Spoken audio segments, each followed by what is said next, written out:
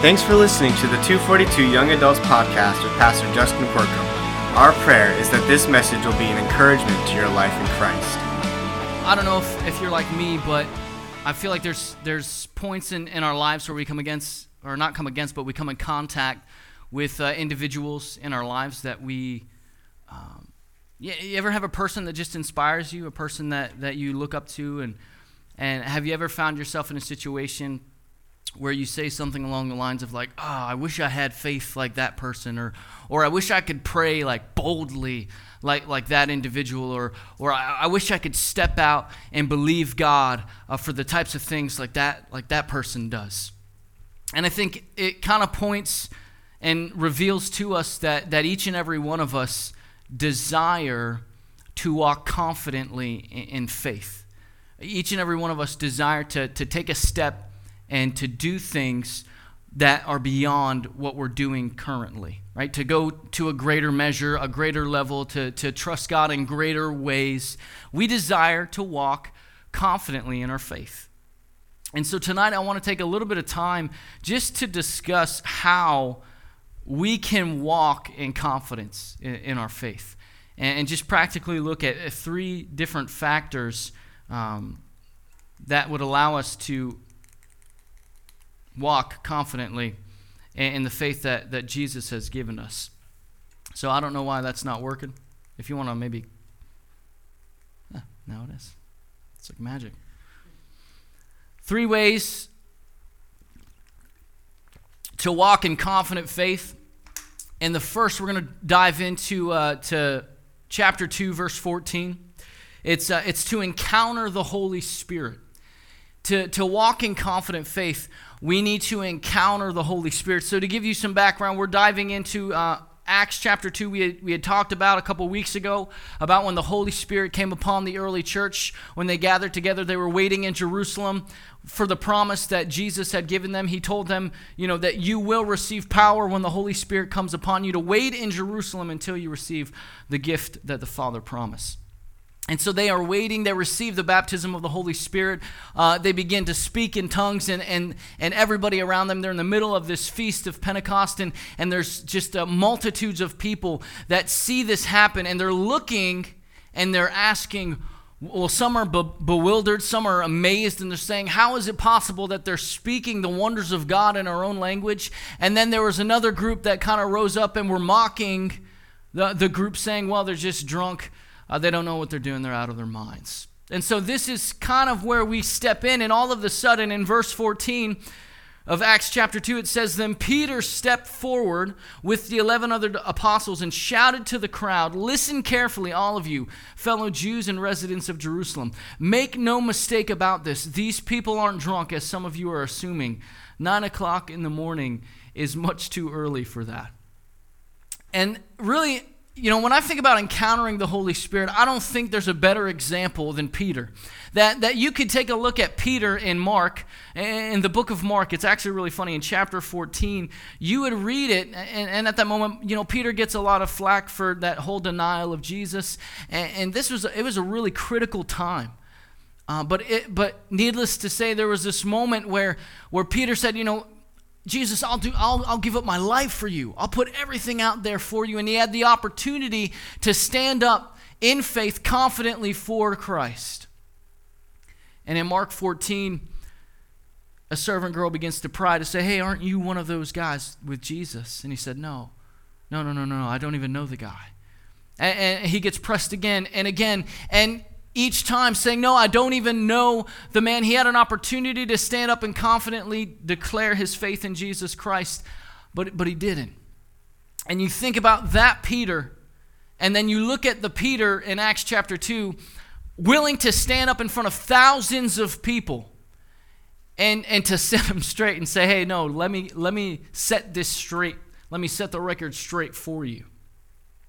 Boldness. And you know what? Jesus promised in Acts 1:8, you will receive power when the Holy Spirit comes upon you.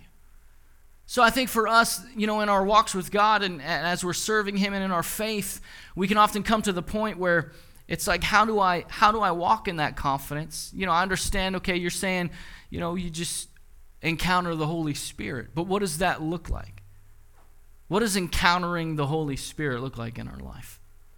And ultimately, if I could sum it up, if you're taking notes, I feel like this is how I would describe it to you. Encountering the Holy Spirit involves three things: loving, looking, and listening. Loving, looking, and listening. When you think about just the idea of loving, bring it back to a regular relationship, or maybe a marital relationship for those that are married, or maybe a family relationship, somebody that you care about. And when you care about somebody, you have their best interest in mind. It actually gets to the point where you think about, whatever's important to them becomes important to you. And I had a really cool encounter at a friend of mine from college that we just got together yesterday. I have not seen him in a while. And the last time that I saw him, I remember him, we were having a conversation, and he said, frankly, Justin, I have to tell you, he was in a bit of a place, I think, in his relationship with God. He was asking a lot of questions, didn't really have direction, even kind of struggling just with his passion for God and things of that nature. And I remember having a conversation, he looks at me and he goes, how are you so happy? He's like, I look at you, this is how he is, I look at you, and you're everything that I never want to be. And I was like, okay, like, cool. He's like, yeah, like young, but you're already married, but you also have kids. You're not even 30, and you have kids. And then you're like in like pastoral ministry. He's like, everything that you are, I would never want to be. I was like, wow, you have the gift of exhortation, my friend. And I said, okay, but he's like, but what gets me is how passionate you are about that. And you love what you're doing. And he's like, I don't get it. So anyway, Easter, I got a chance to connect with him. And he told me, Justin, we got to get together. I got to tell you, I got it. I got it. And I was like, okay. And he's like, I finally am as excited as you were about like what God's doing in my life and where he's taking me. And he's like, I was like, okay, well, cool. What happened? And so when we caught up yesterday night, he just said, I fell in love with Jesus. I fell in love with Jesus. And he's like, I recognized that as much as I knew what was right, as much as I knew that how things should go, I lost like that love for God. When you love the Holy Spirit, when you love just being with the Lord, spending time with him, you begin to grow in strength in your relationship. The second thing, look. Scripture says that if you seek, you'll find. And that's a principle you can apply in any aspect of your life. It could be positive, it could be negative. Whatever you're looking for, you'll find it. You'll find it. If somebody lost their keys, you keep looking and looking and looking until you find them. And eventually you'll find them and here they are. The third is listen. Relationships are two-way. A lot of times we're always asking, we're asking God to do things, but we're never listening for what he wants us to do. And to have a healthy relationship, there's communication. And oftentimes we're like, Holy Spirit, use me, but we take no time to listen and just shut up and be quiet and just say and pray the prayer, Holy Spirit, what do you have to say? Where do you want to take me? And then just say nothing and listen. And sometimes that's hard with as busy and crazy as things are. Encounter the Holy Spirit.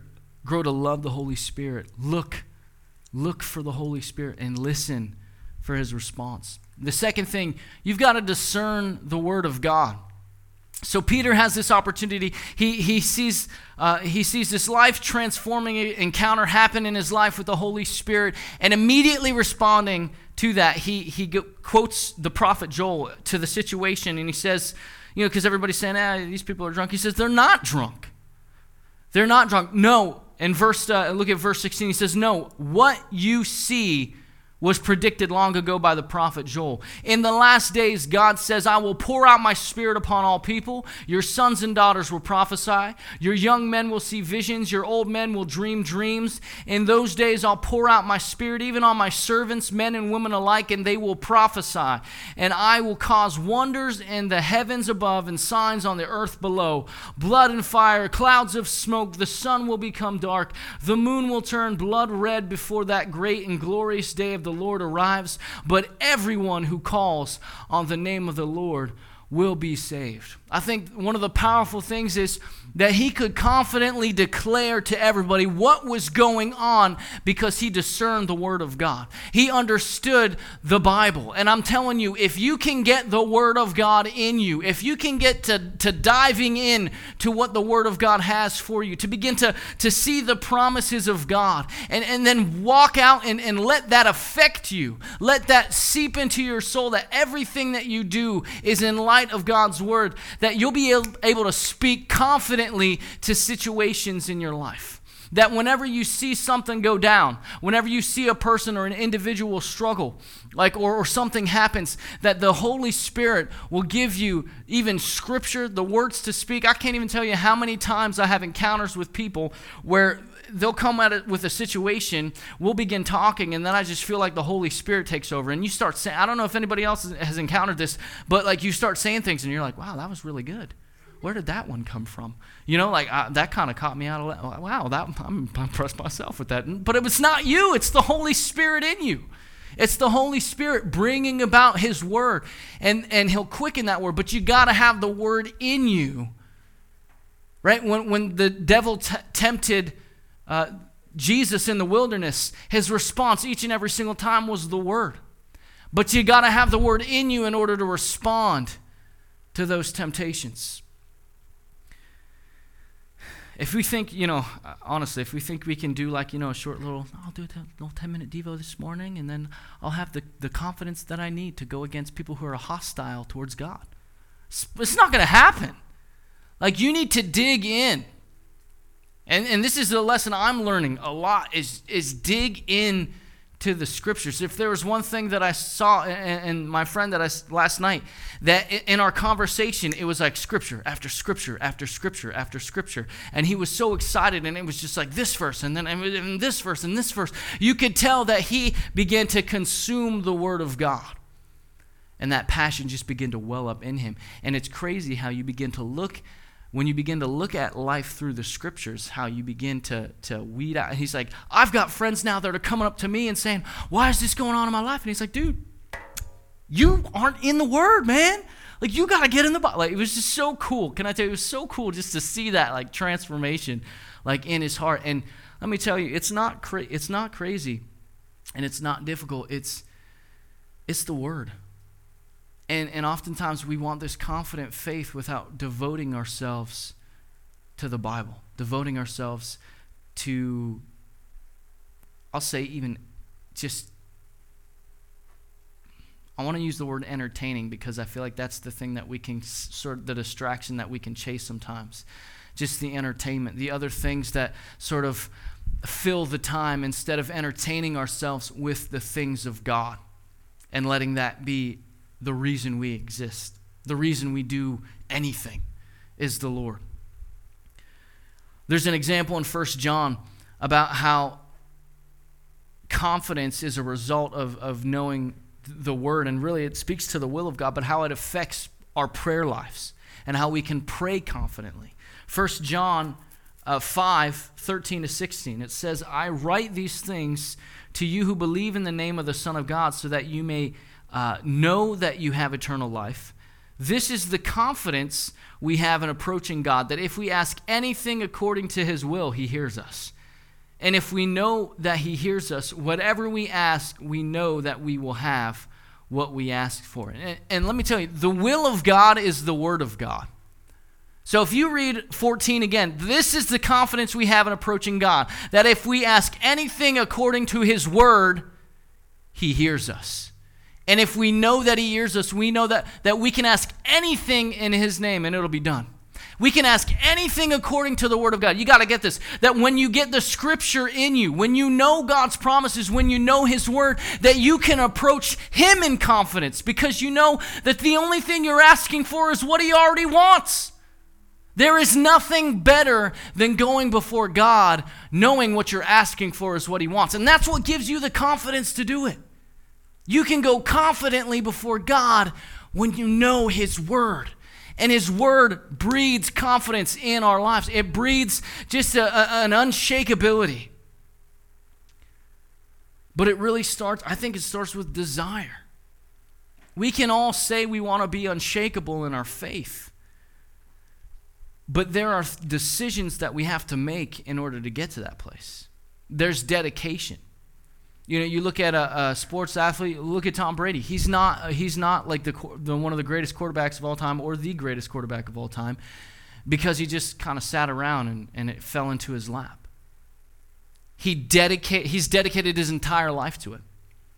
And I was watching that Tom versus Time thing, and it blew me away, the dedication. If Christians were dedicated and devoted to the Lord like he's devoted to a football, the world would be changed. And that's the thing, devotion. Devotion. Do we truly desire it? And that's the thing, so many distractions in our lives, so many things come in and it keeps us preoccupied. We got to discern the Word of God. And then lastly, believe the gospel. And this sort of kind of ties in with desire. If you look at verse 22, Peter then begins to say, people of Israel, listen, God publicly endorsed Jesus the Nazarene by doing powerful miracles, wonders and signs through him, as you well know. But God knew what would happen, and his prearranged plan was carried out when Jesus was betrayed. With the help of lawless Gentiles, you nailed him to a cross. Think about this, multitudes of people. And he's saying, you nailed him to a cross. You want to talk about boldness?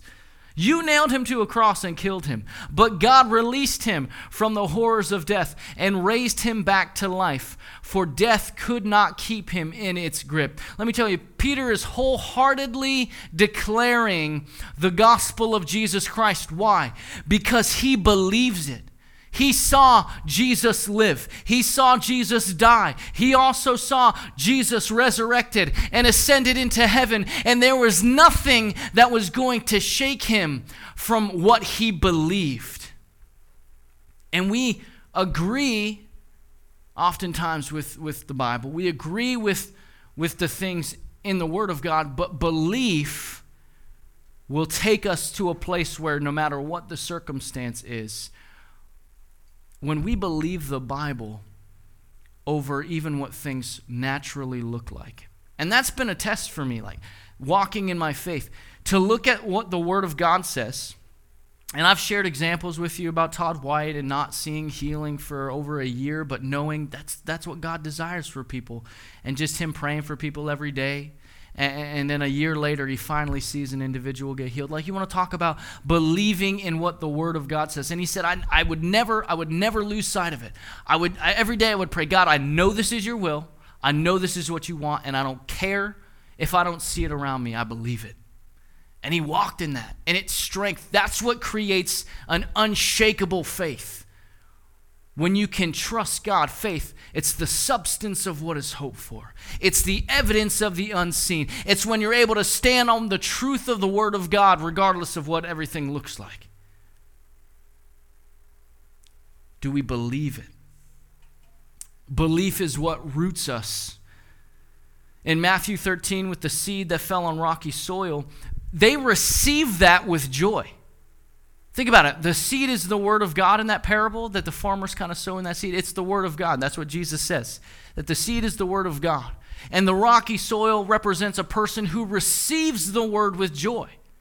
There are many of us that receive the Word of God with joy. We say, oh, wow, this is great. Yeah, Jesus is the Son of God. Oh, yeah, Jesus died on the cross for my sin. No, I can live and walk in strength and victory and peace and health and joy because of what Jesus did at the cross. I have a new life in Christ. And we agree with a lot of these things, but then the moment that persecution or the moment that hardship can push up against us, we all of a sudden fall back and go, well, I don't know. if you have peace, and peace was a result of Jesus Christ on the cross, the moment that anxiety or something happens that gets you anxious or gets you like ruffled up, you should take a step back and say, wait a minute. I have the peace of God. The Prince of Peace resides within me. I cannot be without peace. It changes the way that we see life. It changes the way that we interact with things. When we believe the truth of the Word of God, then everything else is a lie. That when the anxiety comes, you can say, you know what? That's not the truth of the Word of God. That's not what God has for me. I have peace. 2 Thessalonians 3:16, Paul says, you can have peace in all times and in every way because the God of peace is the one distributing it. Living according to the Word of God.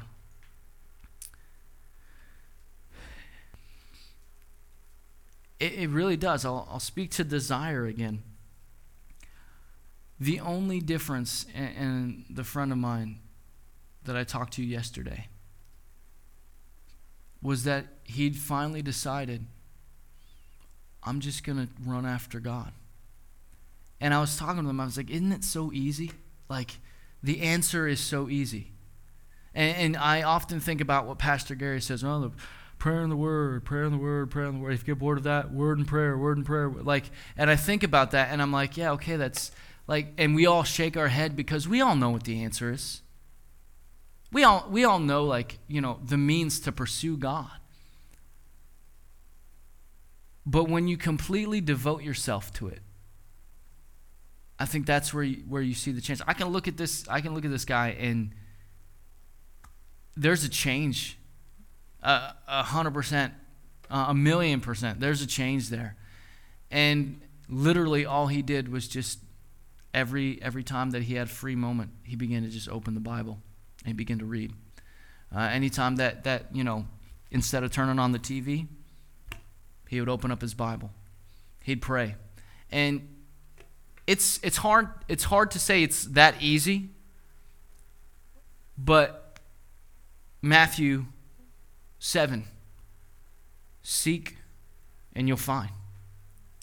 It's as easy as that. It's a principle in the Word of God. Just as it applies negatively, but it also applies positively. Whatever you seek after, you're going to find. If you seek after and devote yourself to the Word of God, devote yourself to prayer, you're going to find God.